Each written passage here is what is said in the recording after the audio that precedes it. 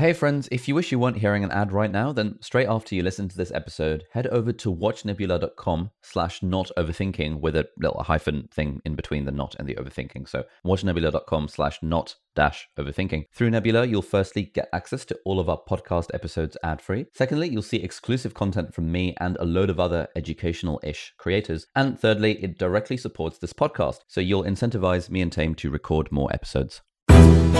My name is Ali, I'm a doctor and YouTuber. I'm Taimur, I'm a data scientist and writer. And you're listening to Not Overthinking, the weekly podcast where we think about happiness, creativity, and the human condition. Hello everyone, welcome to another episode of, you guessed it, Not Overthinking. Ali, what's going on? Oh man, not much. Had like 4 days of long days at work. So, you know, that thing of waking up at 6, getting up at so I don't know where I'm going with this, but like basically waking up at 6:30, getting home at 10:30, repeating the process. I feel like even last time we recorded the episode, I was kind of coming off a string of these and I was like having a little whine about. Yeah, you literally don't stop going on about this. Mate, I'm sort of counting down the days until August where I'm going to be unemployed. What about you? What's going on in life as a self-employed dude? Dude, I'm still ill. I've had this cold for like over 2 weeks now. It sucks. Yeah, I don't know what the deal is. So there's that. I thought we'd start this podcast episode by having a little chat about the podcast in general. I think we do this, I don't know, maybe every couple of months we end up doing this. Yeah, when we're in a slump. But before we do that, who is the sponsor for this week's episode, Taimur? Good question. This week's episode is sponsored by none other than Skillshare. Skillshare is the best way to teach yourself anything online. They have a ton of online classes. Ali, you've done a bunch of Skillshare classes. I've done a bunch of Skillshare classes. So some of my favorite ones are a dude called Thomas Frank, who I go on about all the time. He's a big productivity YouTuber. He has a class on productivity fundamentals, like how to build your own productivity system, which I really liked. And recently, I think like last month, he released a class about habit formation, which I was watching in bed on my phone while eating a burger takeaway and thinking, I really should form some better habits. And there's a few others that I've taken over the years. So Jon Olsen is like this big YouTuber Instagram guy who takes absolute bangers on Instagram. He's got this whole online class on how to take good photos for Instagram, which I took a lot of inspiration from. And Brandon Wolfel, who's one of my favorite Instagram photographers, he posts like amazing Instagram grids of like really pretty girls, but like with sick lighting and like really cool neon effect and all that kind of stuff. Yeah, I look at it for the lighting. Yeah, the neon lights, the fairy lights, all of that stuff. So he's got a class on Skillshare original actually about how to take these sorts of photos and how to get in contact with these sorts of girls. So I found that to be quite helpful as well. So because Skillshare is sponsoring this episode, if you're interested in learning stuff online, you can sign up for a free 2-month free trial of Skillshare by going to skillshare.com/notoverthinking. And then after your trial's up, an annual subscription is like less than $10 a month. And for that, you get access to thousands of classes on covering literally everything from like design, creativity, cooking, photography, video editing, all sorts of stuff. You can even check out my own class on video editing if you want to become like a YouTuber or something like that. So yeah, thanks Skillshare. Skillshare.com/notoverthinking. Good way to learn new stuff in the new year. How was that as a plug? That was a good plug. I think it always gets a bit rambly when you start going on about your class. I think ending it before that. Okay. But I want people to watch my class because the way Skillshare works is that if people watch like every minute of my class that someone watches, I make about like 2 pennies. Really? So if there's enough minutes that rack up, I can make some reasonable money off of Skillshare. Dozens of pounds. Tens of pounds sometimes. Awesome. All right, so podcast. We didn't do an episode last week. Yeah, I feel like we're in a bit of a slump with this whole podcast thing. And I don't know if that's just me kind of being currently tired right now because you made yourself a cup of tea, but you didn't make me one. Well, I think I always dread it when it comes around to recording the podcast because we're always scrambling for a topic. Yeah. And I'm like, every week I'm like, okay, this is the week where we have absolutely nothing and everyone stops listening to this. Every week that goes through my head. And I feel like it's a bit like, stuff like going to the gym where you kind of dread it beforehand. It's like, oh man, I have to go to the gym today. But like once you're there, it's fine. Yeah. So I think like oftentimes it's like that for me. Do you know what I mean? I know what you mean. I think I really used to have this like in the early days of the YouTube channel where I'd sit down and think, okay, well, I need to get 2 videos out a week. So crap, what do I talk about this week? But then over time, I sort of built up this sort of content library plus whole list of possible video topics, which is just like ever expanding now. So it's like I've got so many more ideas for videos than I feasibly have the time to actually make. Yeah. Yeah. So I wonder if that's just for the podcast, if we just need to figure out something like that. But then I feel like with the podcast as well, given that because it's always like a two-way discussion, and given that we don't want to do necessarily advice giving topics all the time, I think we are restricting the amount of topics that we can actually do. I don't know. So I feel like personally, I think I should be more of an artisan or more of a professional when it comes to this. Because, for example, like, okay, I'm reading a bunch of stuff during the week. I have a bunch of thoughts and things. I don't really write them down. I don't have a way to manage my knowledge and all this, and my notes and my highlights and random clippings and things. Why the hell not? I don't write in a diary before bed. All this kind of stuff. Where I know that my life would be 10 times better if I did these things. Have you taken Tiago's Building a Second Brain course? No, I haven't. Why the hell not? I'll give you my login details for it. You don't even have to pay for it. I'll tell you what. Look, I know that this stuff exists. I know that And you've literally got all the time in the world. You control your own schedule. You can wake up whenever you want. You can do what you want in the day. The bottleneck isn't that I haven't done Tiago's Building a Second Brain course. What's the bottleneck? It's just that I'm a lazy twat, I think.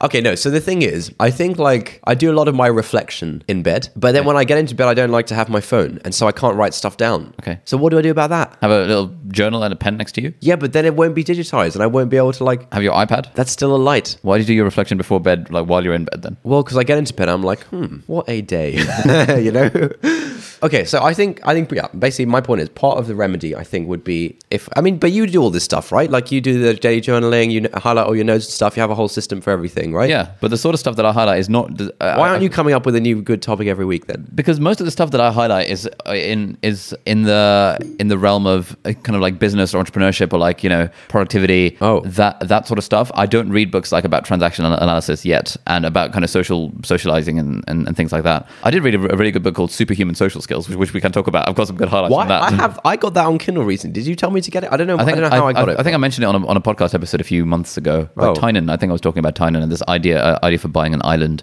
He's that guy. Right. But no, I've got a whole system for this. But it's all of the stuff that I listen to is the stuff that is not the theme of this podcast. Is more like if it were a business podcast. How do you not get bored of that same stuff all the time? I mean, you've been just reading almost exclusively that stuff for a few years now. Yeah. What are you getting from it at this point? At this point, what I'm getting from it is information arbitrage, essentially. Because now...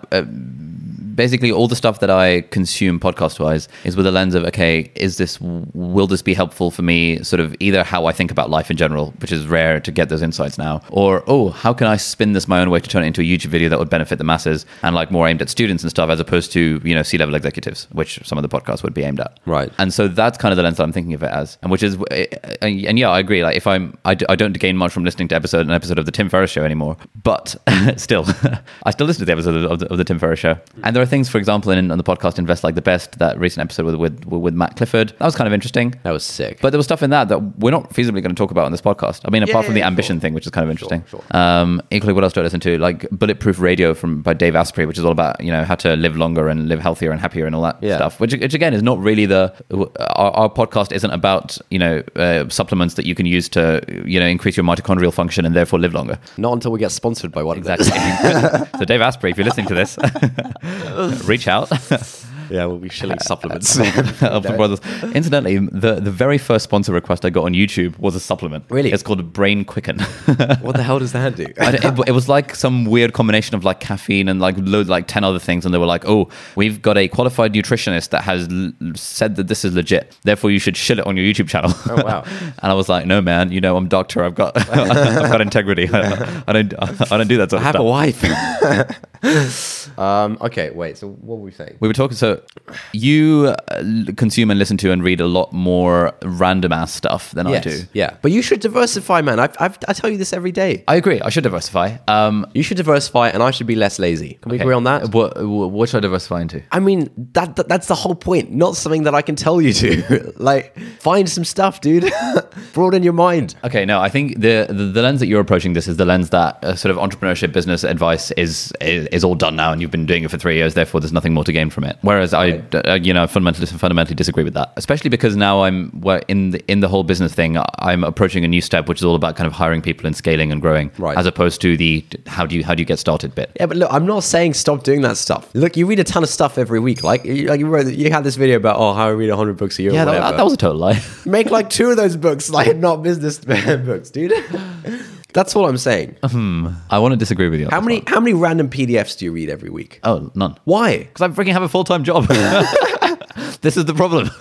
When you're spending 14 hours a day at work, and then you get home and you have to churn out 1 or 2 videos each week for sponsorship video deadlines, it's really genuinely quite hard to make the time to read random-ass PDFs that don't directly impact on these sorts of things. And I think that's one of the problems with this whole like productivity thing, is that it means that I feel like I don't have the bandwidth to explore random interests like I did when I had loads of spare time. That seems like a bad way to live, right? I'm sure there is some balance to be found between, tilling the content fields and, doing general interest stuff. And like, I would argue that it's short-sighted for you to just like focus on the immediate, like, okay, I need my 2 videos this week or whatever. What's it going to be? Better ask Tim Ferriss. Like, it's this long-term sort of your own personal development of your like content brand and all this kind of stuff. Surely you should be branching out a little bit. Yes, I agree. And that's something that I think about on a weekly basis, that, I'm doing too much of the same thing right now. You're staying afloat kind of thing. Yeah, right? Exactly. I feel like I'm struggling to keep my head above water. Right, yeah. When it comes to these sponsored video deadlines, I think it's because I haven't built enough margin into my life right now. There's that new book,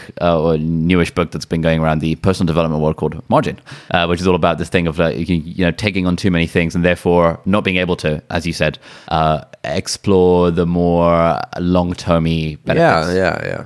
And so, for example, this week I didn't go to the gym once. Last week I went to the gym like twice. I have not cooked at home for the last like 6 months. I've been living off McDonald's drive-throughs, takeaways, and dinner from the hospital restaurant. Yeah.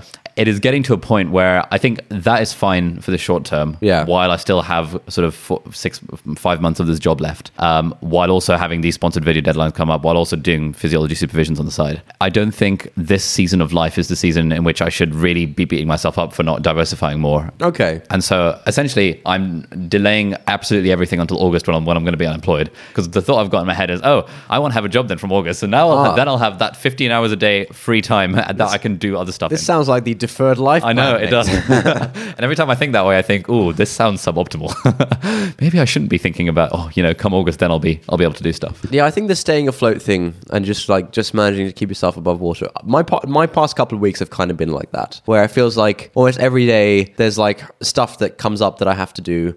And so then I don't end up like going to the gym, and like even work-wise, there's just a bunch of tasks on my plate that I just have to do. And I haven't really had the time to sort of zoom out too much. And it's been kind of grim, to be honest. I don't really like living like that. Yeah, I think one thing that I need to do is kind of start saying no to more things. So like, for example, almost any time someone emails me and says they want to grab coffee, I sort of look at my calendar and think, Monday is 7 p.m. I've got a slot free. All right, let's do coffee then. And I don't think about the fact that I need to prepare this physiology supervision, or I need to find one day a week that week to film videos or something. I just think, I'll figure it out. Yeah. And that was all fine and dandy when I had fewer things to be doing. And when I was a student where going to work was completely optional.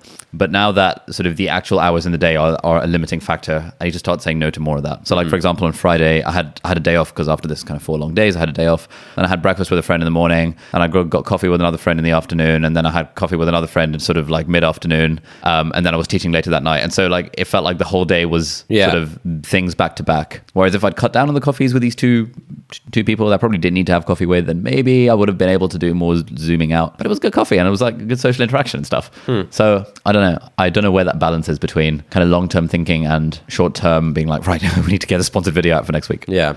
Okay. Yeah. Look, that makes sense. I feel like this is, I feel like people who do this sort of thing for too long, that's when the phenomenon of burnout happens. Yeah. Because you're just sort of operating at full capacity and not really having the margin to think harder about what you're doing. Yeah. Yes. That sounds good. I guess you'll do your deferred life plan despite preaching against it. Exactly. I'm going to have loads of more podcast topics from August. Yeah. From September rather, because like in August I'll need a month to sort my life out. Oh, of course. Yeah. And then from September I'll be on it with the ideas. You might just wait till the new year. You might as well wait. You know what? 2021. So you're basically going to give us all the podcast episodes for the next few months. Okay, yeah. So I think part of the issue is that is sort of the content side of me not like actually curating enough stuff over the week.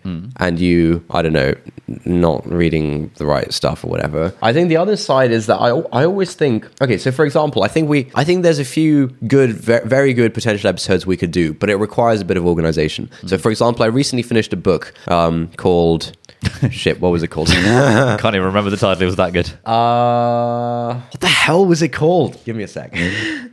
Am I insane? How can I? Is it not even on your Kindle? It is on my Kindle somewhere. You're literally looking at the Kindle I app don't right know now. how to use the app. Come on, mate. You can figure it out. Library. Also, it might have been a PDF.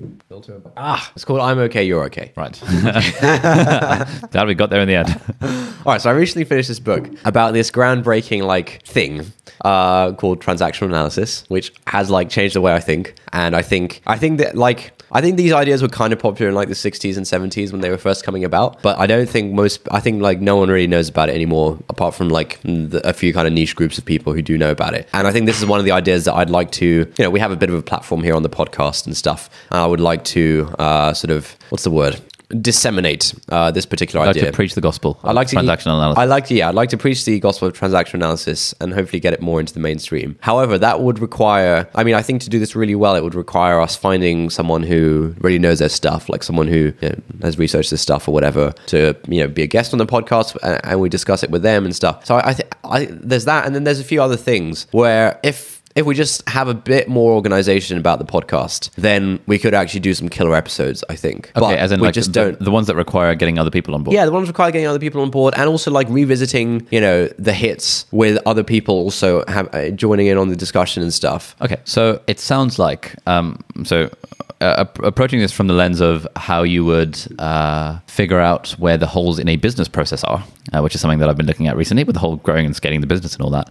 It sounds like one problem is finding the topics to talk about in the first place. And another problem is that for some of the topics, they would definitely benefit from having an opinion other than mine and yours, because we're basically identical in most fronts. And therefore, that's a logistical kind of operations sort of game. Yes. So if you imagine this as a business, it's there would be a head of operations and head of logistics who would manage that side of thing and arrange kind of a location and sort of timings and tell us where to turn up. Yep. And then there would be some sort of system by which you can feed in topic ideas into the pipeline. Yep. Given that you have a place in London and London is generally very central, how hard would it be to arrange a day where I am off work and you can therefore be off work and try and kind of batch record? I think that would be good. Yeah, I think London's a good kind of middle point where, guests can join us there and you can come down and we can definitely do some cool stuff. But yeah, it just requires a bit of organization ahead of time. Yeah, and I think given that we're both in sort of keeping head above water, it's hard to think about, in 3 weeks' time, let's schedule in this person because that would make for a good podcast episode in 5 weeks' time. Yeah. It's more like, oh crap, it's a Sunday, we need to find a topic to talk about this week. Yeah. So I hope you can empathize with my keeping my head above water and rather than optimizing for the long term. Yeah, look, I can. But the thing that gets me is that I feel for the past couple of weeks, I felt like I've just been keeping my head above water, but I've still wasted a colossal amount of time each day. It's really bad. Well, watching David Dobrik. Dude, I bought some David Dobrik merch. Did you? Yeah, I think I was telling you about this. I was having one of my shower YouTube sessions where I lie down in the bathtub and have the shower pouring nice hot water over my body, and with clothes on or without clothes on? Without clothes on. Oh, okay. Yeah, one of those ones, one of those showers. And I was on Instagram and I was watching David Dobrik's story, and he was like, "Hey guys, I just dropped my new merch. Swipe up and check it out." And I was like, "Oh, okay, all right." And then I swiped up and then I bought some. Has it arrived yet? Where is it? I think it's arriving at London. I think it has actually arrived. So when I go back on Monday or Tuesday or something, it's like a pink hoodie. Oh. It says Clickbait on it. That's his merch brand. Oh, that's nice. Yeah. Solid. So yeah, I'm still pretty into that. Have you watched any David Dobrik yet? No. Mate, I've been keeping my head above water. Yeah, fine. Okay, fine. Look, maybe this will be the week that I finally have systems for the things in my life and start writing more things down and organizing things. And yeah. Anyway, so what are we actually talking about this week? Having gone on for about 20 minutes. Okay, so there were a few things that I've been thinking about. We recently moved into this new place in London, and we occasionally have people over. And so for the past 2 weeks, we've had a dinner party each week with, we invite over some people and have dinner and stuff and hang out. And that's made me start thinking quite a lot about the art of gathering, which is a book that I'm also reading right now. Oh, wow. You're reading a lot of books these days. Dude, yeah. 3 books this year. Damn. Yeah, so So the dinner. So let's talk about the dinner party stuff, and then I want to start talking about this book. It's amazing. So 2 weeks ago, a week and a half ago, whatever, I had a bunch of people around. I knew one of them very well, and I'd met a couple of them like once or twice, and then a couple of them I didn't know at all. And so it was like this a mixture of like people knowing each other to various degrees. And I think how many people? I think there were 8 people in total, and I think that was a little big, to be honest. I think when we were actually there were sort of 2 parts to the evening, I suppose. There was the pre-dinner where we sort of chilling in the sofa area and kind of talking and stuff. And I think when there's 8 people, it sort of splits off into 2 conversations. And then there's the dinner, and we have a sort of nice big dinner table, that can fit like everyone on it. And then it was more like sort of one conversation, everyone sort of being part of the same energy. And I think for the dinner vibes, it was pretty good because like everyone was talking together about the same thing, and I think that's always quite nice. But I think on the pre-dinner, the sort of sofa session, it was less good. So I think maybe like 5 or 6 people would have been better for that kind of dinner, for like an intimate dinner at someone's house. Okay, so you're saying 8 people in the sofa vibe is naturally going to split up into multiple conversations, and the thing is also like if there's 8 people. Okay, basically, I have this theory that the larger the group size, the more volatile the vibe, and I'll explain that in a sec, and B, the longer the amount of time you need to spend to like become intimate, right? So for example, okay, so what do I mean by the more volatile the vibe? I think if there's more people, like there's just more chance for the vibe to get like disrupted or shifted. Yeah. And so, I think it requires very good hosting to kind of maintain it and sort of guide the vibe and keep it in like a good place where everyone's getting more intimate and that kind of stuff. Whereas if it's just left to its own accord with like 8 people, a whole evening could easily go by flitting between random topics or whatever, and not really like getting anywhere. And like I'm sure it would still be pleasant or whatever, but like it won't really get anywhere. Okay, and how are you defining get anywhere? Like, are you saying that the more intimate the better, essentially? Yeah, partly. Or like, just by get anywhere, I mean like make some progress together as a group. Some progress on what? On your theory about transactional analysis, or on just some honestly, just some progress on anything, any continued thread, and whether that's like people opening up to each other about certain things, or whether that's exploring a particular topic and like really getting down into it or whatever. But I just think like with larger groups, it is so easy for it to just be like, oh, you talk about movies for a bit, talk about this for a bit, talk about that for a bit, and now it's time for everyone to go home or whatever. And like that's fine. It's like it's pleasant, but it's not it's not optimum. Yeah, it's not that meaningful. Okay, so I think so you want more DMCs? DMCs, sure. So like I think smaller group size is better for that. Okay, basically. So I think like 6 people is what I'd recommend for like a dinner at someone's house. The other thing is I think there is actually something special about hosting people at your house. Like if, for example, we live next to a bunch of restaurants and stuff. If we had, if the 8 of us or whatever had just gone to a restaurant or something, it would have been a completely different vibe. And I think especially when you're sort of meeting new people, it's much nicer to do that in the setting of someone's home. So for example, one of the guys who was there, he was sort of invited by another guy who was supposed to be there but couldn't make it. And so it turned out this guy came on his own basically, and he didn't know anyone there, and he didn't know me. Yeah. So like none of us had met this guy. Yeah. And he sort of came. But it was still really nice because it was sort of, I feel like everyone being in the same like intimate space kind of made that a lot nicer. Whereas if it's like some dinner at a restaurant and one of the guys literally knows no one there, it's much weirder for them and for everyone else. Whereas like I think inviting someone into your own space like that, it kind of immediately sort of supercharges that connection. Yeah.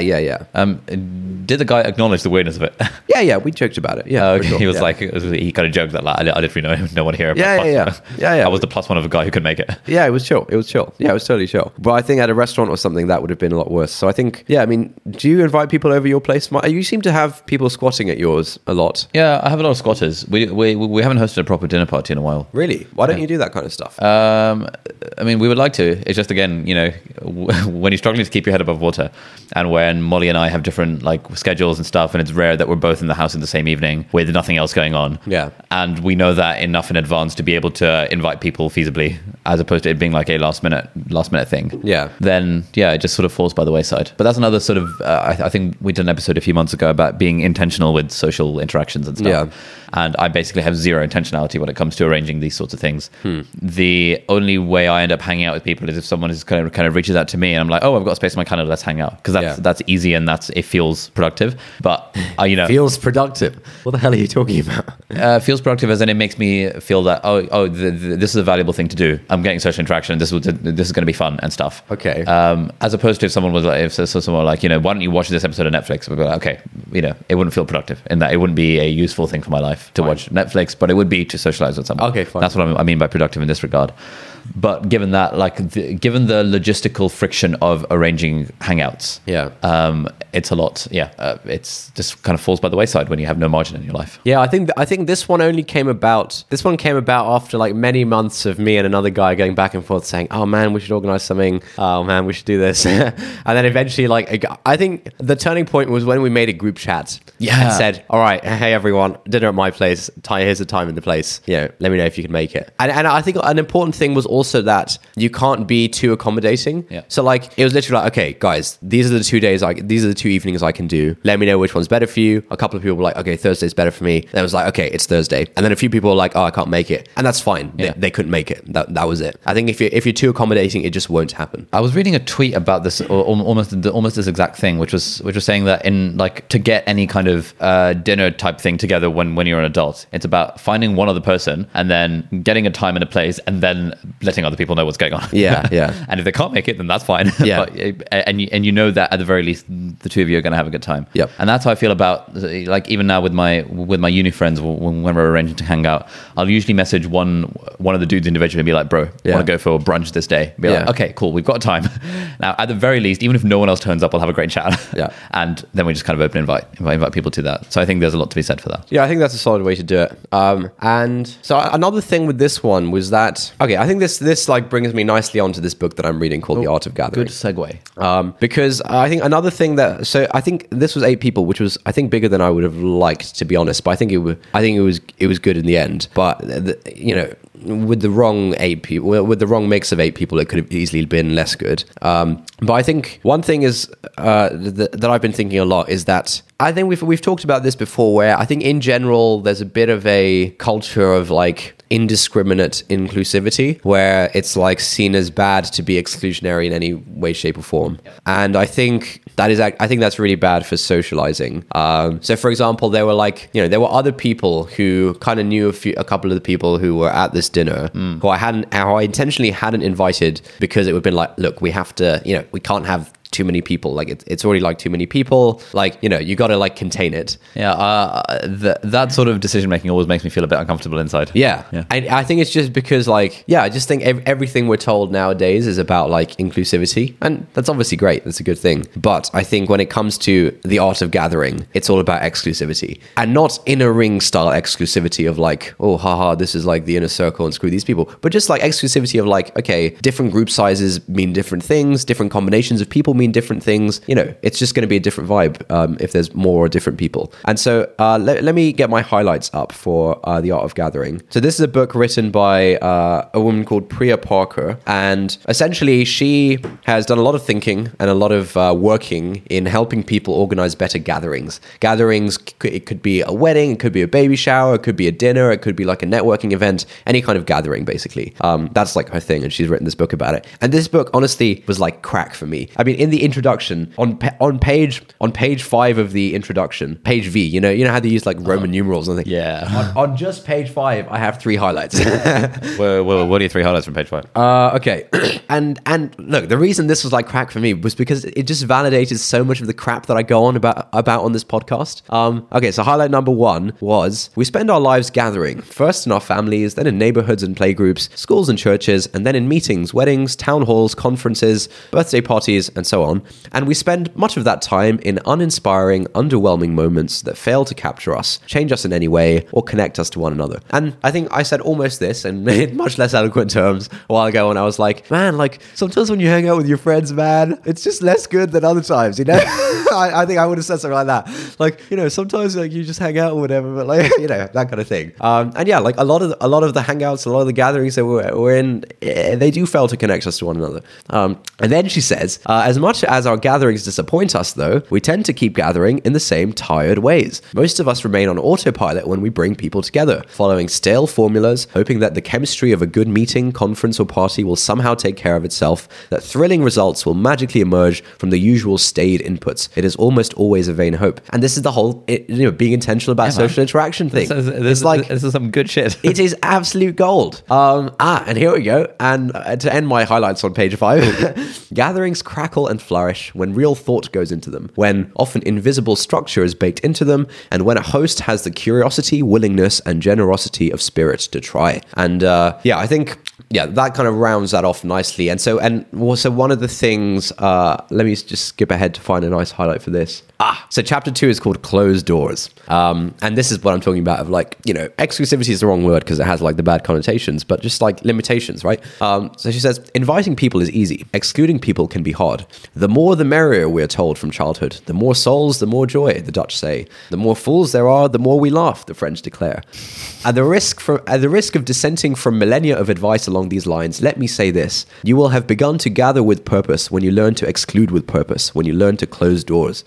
And she says, thoughtful, considered exclusion is vital to any gathering because over-exclusion is a symptom of deeper problems. Above all, a confusion about why you are gathering and a lack of commitment to your purpose and your guests. And so the chapter 1 is all about like purpose and like every gathering should have like a purpose and that kind of thing. And this is like, and she's like advocating for excluding people based on what that purpose is. Oh, that's interesting. So like I'm sort of retrofitting that to all of the kind of great inspiring gatherings that I've had over the years and thinking, oh yeah, in all of those there was a distinct purpose and not like explicitly defined, obviously. Yeah. But like, like what's like what are the great gatherings of your time?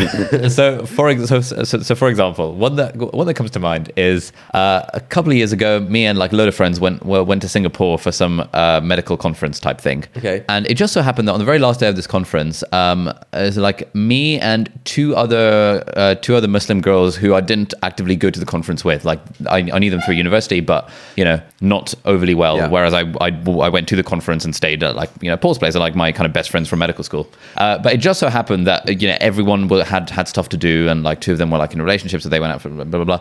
And so me and these two Muslim girls we just like went out to some restaurant to eat, and the vibe was absolutely incredible because nice. like we didn't know each other that well, Yeah. but we had this shared background of being Muslim and kind of being Asian and all that sort of stuff. Yeah. One of them had recently got married, and had like a kid on the way. One of them was like trying to find someone to get married to. I think at the time in like 2 months into a relationship or something. So there was just so much to talk about, and the whole conversation ended up being about those shared experiences of relationships and stuff in that context. Yeah. And had there been anyone else at this gathering who didn't share that sort of background, or even had there been a fourth person, I think it would have been a lot less intimate and a lot less inspiring. And I kind of went away from that thinking, wow, that was really great. Yeah. And it just the purpose required exclusion. Yes, absolutely. Yeah, exactly. I mean, if there was someone there who didn't share all those things, then you guys wouldn't have talked about that stuff, and you wouldn't have like connected on that level. And that was part of like the reason for my exclusion at this dinner. It was like it was basically like a sort of brown startup bros dinner in London. And so there were like a few other people I knew who kind of knew some of these people, but they wouldn't have fit in the startup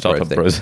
Well, they were brown, but they weren't startup bros. So like it was like a particular thing that brought us together, and like we didn't spend the whole evening talking about like startup stuff, but it definitely like having that shared identity. Yeah, it makes a difference. And this is also part. Look, I hate to hark on about this. Do you remember that time you visited me at university and you invited everyone over to my room? Yes, I remember that time. This is exactly why I was against that.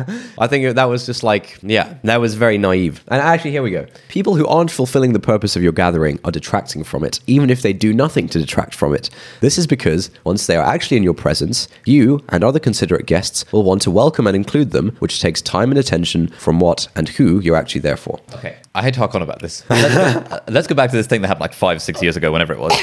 where me and two or three, and like three of my friends went to visit you in Oxford. Yeah. And then we went out for this like formal dinner thing with like loads of your other Oxford friends. And then It was a society dinner. It was not Taimur's Fine. friends dinner. Fine, but it was in your college, right? So Yeah. I mean, and so and then at that point you were like, hey, why don't the five of us? Okay, look, shut up. We've talked about this on the Inner Rings episode. I know what you're going to say. What am I gonna say? It would have been hard for us to like go back to my No, room that's not what I'm going to say. Oh, okay. I'm taking a different angle at this point, because from your lens, you're hanging out with me, who you weren't seeing very often, and like three of my friends who you loosely know, who you don't see very often, and it was a good chance to have meaningful social interaction with them. From my perspective, I saw those guys on a daily basis, shared like a 6-hour bus journey with them where we chatted, and you, who I saw, and then therefore from my perspective, that interaction of me, these three people that I hang out with all the time, and you, is nowhere near as valuable as sort of a bigger group gathering where there are people from the Oxford University Islamic Society, some of whom are potentially attractive females, Right. and just the whole from my perspective, I was much more keen to get to know new people through this connection rather than just hang out with people I already hang out with. All right, fine. That's why it transpired that way. Yes. All right, fine. A man's got to try and get married, bro. Got to respect the hustle. Yeah, okay. All right. Let's not bring that issue up again for at least another 2 episodes. Yeah. So I think look, we should do a proper like book review thing on this book at some point, and that's when I think we should talk more about like the purpose stuff that she goes on about. On that note, I'm starting like a little book club series on my YouTube channel. This is like, I haven't officially announced this, so like if you've gotten 40 minutes into this episode, it's the first time you hear it. Yeah, exclusive scoop, a hot take. It's going to be like a book club thing where I talk about basically summarizing books and talking about interesting things from books. I was thinking that it would be good to actually have discussions with you and with other friends about them, video and podcast record those discussions, and then they become bits for the YouTube video as well. Yeah, for So I think sure. for the next episode where we do a book discussion, we should arrange Film the it. logistics such Yeah. that we're able to film it in decent quality. Yeah. And then that's just, repurposing content and stuff. Yeah, Anyway, that's- sorry, continue. That sounds pretty good. Being more exclusionary than we are comfortable with is very important. The other thing that look, I'm only like a third of the way through the book or something. The other thing that she brings up is something that I brought up, I think like 3 episodes ago or something, about, I think basically I was complaining about like, I don't like it when the TV is the focal point of the living room and stuff, Yeah. Yeah. Yeah, I was like whining about that. And she starts talking about that stuff. And she talks in particular about like table layouts. So oftentimes like, if it's like 4 people, for example, Yeah. then it'll be like 2 people on one side of the table and 2 people opposite them. Yeah. If it's 5 people, Yeah. what do you think the layout should be? I mean, there's usually like we've got here, so two, and then one person on the end. So two and two, and then one person on the end of the table is significantly better than 3 on one side and 2 on the other side. Because like if it's 3 on one side and 2 on the other side, the third person can't is see, yeah. it's like A, he's just like further away from people, like distance wise, it's just not good. And B, the energy isn't really contained. It's like open. Like he's like shouting into the void on his end of the table basically. Whereas if it's like 2 and 2 and then one person on that side, the energy is sort of contained. It almost makes like a circle kind of thing, and that makes a huge difference. And so it was quite funny. This morning we just got back from we had brunch with our aunt and uncle are visiting from Pakistan, and we all went out for brunch, and there were 5 of us. And you were on the end. And it was a 3 and the 2 situation, because I mean I think restaurants and in general just don't think about this. Like if it's a group of 5, they don't have a table for 5. They have tables for 4 or for 6, and so they seat you on a table for 6. And there was really no way we could have done 2 and 2 and 1 on the end. We had to do a 3 and a 2 just by the layout, and I think that's very thoughtless. She talks about stuff like this, which is like, I mean, you can imagine how happy it made me to read this stuff. Like it made me feel like I'm not an idiot. Like there is something to all this crap that I've been spouting for the past couple of years. Yeah, I can see that. Yeah. And she says there's a really cool highlight. She says, if you're on a picnic blanket, you will hang out around your picnic blanket. It's not because there's a fence around it. It's because your picnic blanket is your mental construct. It's not about sitting on a blanket versus sitting on the grass. It's about claiming that mental space and making it yours and comfortable and safe. Oh, nice. The picnic blanket thing is just such a good like example of like containing the energy and stuff. Like if you're just in a park, you know. This is why I want to get a coffee table for the house, because we've got the sofa right now, and then it's sort of an empty room. Out in the void. Yeah, exactly. Yeah, sitting on the sofa, and then we've got a chair on the desk which can face the sofa. We've got another stool. We've got the piano stool. We've got the cajon which can sort of form a circular six, but there is no coffee table, and so there is no sort of central focus upon which kind of energy can be directed. Yeah. And so I've been thinking of getting a coffee table, even though it would make the room look a bit cluttered. I was thinking of even getting rid of the dining table and just having a coffee table in the room. Right. Because then, like, you know, you can have like a little cushion and everyone can be around the coffee table. So I think it's going to happen. Yeah, I think room design is super important. The House by John Lewis range is a good, cheap one. Oh, really? Yeah. Coffee table? Yeah. Nice. I enjoy that vibe for now. I think we shouldn't give free promo to... to anyone, yeah. Skillshare.com/not overthinking. Yeah. But no, I think room design is super important. And actually, our flat in London is kind of rubbish on this front right now, because the sofa area is like... I think the sofa placement is just kind of wrong. And so it's kind of weird, because when you walk in, there's like the big dining table. And so I think people kind of naturally sit down at the dining table to chill out, because the sofa area feels a bit too like cramped or weird or whatever. And then when you're sitting at a dining table, it's definitely like a very different vibe to when you're sitting on sofas and stuff. And so you need to like... Yeah, there's so much thought that needs to go into this kind of stuff. Yeah, definitely. So look, that is a sneak peek, I guess, of a future book discussion that we'll do on The Art of Gathering by Priya Parker. If you haven't read it, and I'm almost certain you haven't, you should check it out.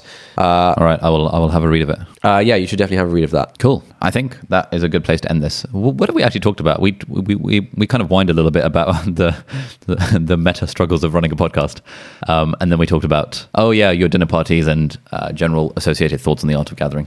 Yes. So I think like action points for me, sort of think about how to build more margin into my life such that I can have more of a long-term focus rather than just keeping my head above water. Yeah. And to think a little bit more intentionally about organizing social meetups with some sort of purpose, like as the host. I should have that purpose in the back of my mind before deciding who to invite. Cool. Let's read out a review as is customary in these pods. I think we recently crossed 200 written reviews. 200. We now have 204 written reviews and 1,164 ratings. Wow. Like, star ratings. Incredible. How many one-star ratings do we have? I don't know. I think it was just the one at the start. Here's an interesting review. This is from Sage EM from the United States of America. Sage says, "You guys seriously compliment each other and makes every podcast enjoyable. Since quite a few of my friends don't enjoy having a conversation deeper than surface level, you guys make up for it and encourage me to ponder a little more, lol. I hope to meet you both someday."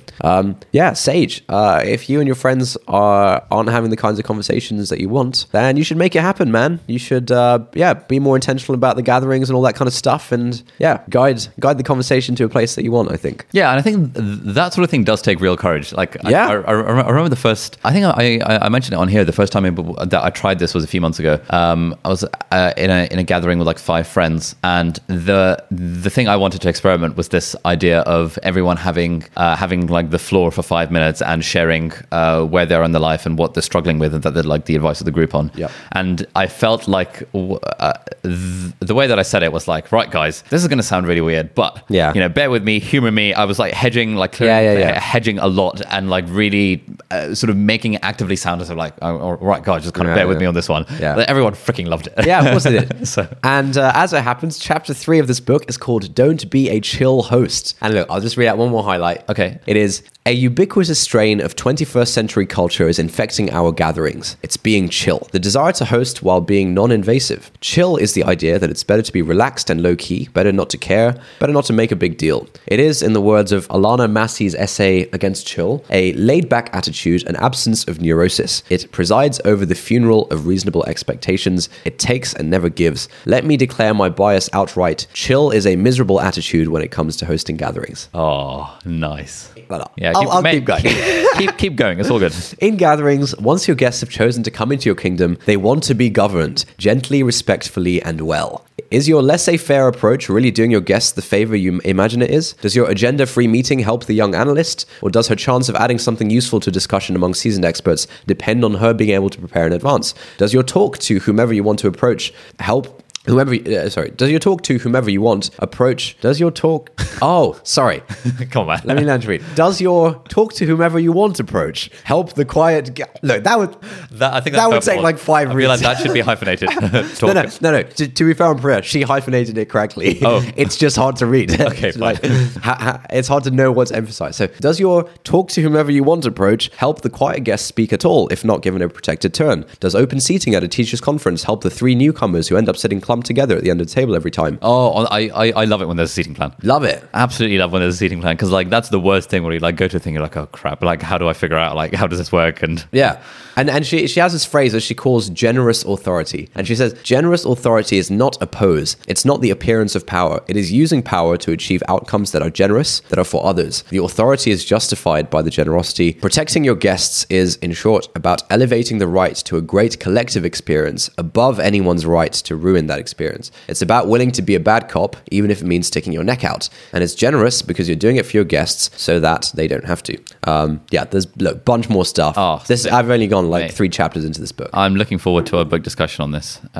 This like is reminding me a lot about kind of board games nights. Like if I'm inviting people over for a gathering, I will explicitly say this is just a takeaway and hangout, or this is a takeaway and board games night, or like pizza and board games, because that's just like, you know, it simplifies the decision of what to order, because then you don't have to worry about everyone like, oh, I kind of want sushi today. No, it's pizza and board games night. There's the door. If you can't make it, that's fine. And then when the board games come out, it's like, you know, it was already specified on the agenda that the board games were going to happen. And recently what I've started to do is be like, oh, you know, I thought we'd try out this new board game. I've heard really good things about it. Here we go. Rather than, so what board game should we play today? Oh, I mean, like, we could do Articulate, we could do Avalon, we could do Monopoly. It's not even a proper board game. We could do Ludo, just like RNG, all this sort of stuff. Yeah, the issue is that, like, I think this is something worth exploring and like learning about in more detail. It's like it's like the attitude of like chillness and democracy being seen as like absolute virtues and everything in society nowadays, when like you need authority, man. You need someone to say, we're playing this damn board game, all right? Like, everyone sit down. If you lead it to consensus... Everyone close your eyes. If you leave this kind of stuff to consensus, it's just a terrible way to do things. All right, cool. I think that's a good place to end this. All right. Lack of consensus. Democracy is bad, and being chill is bad. Authoritarianism is good. And hopefully your cold will resolve itself in the next few weeks. That's it for this week. Thank you for listening. If you like this episode, please leave us a review on Apple Podcasts or on the Apple Podcasts website if you're not using an iPhone. There's a link in the show notes. If you've got any thoughts on this episode or any ideas for new podcast topics, we'd love to get an audio message from you with your conundrum, question, or just anything that we could discuss. Yeah, if you're up for having your voice played on the podcast and your question being the springboard for our discussion, email us an audio file MP3 or voice note to hi@notoverthinking.com. If you've got thoughts but you'd rather not have your voice played publicly, that's fine as well. Tweet or DM us at NOverthinking on Twitter, please. Thanks again for listening, and we'll see you next time.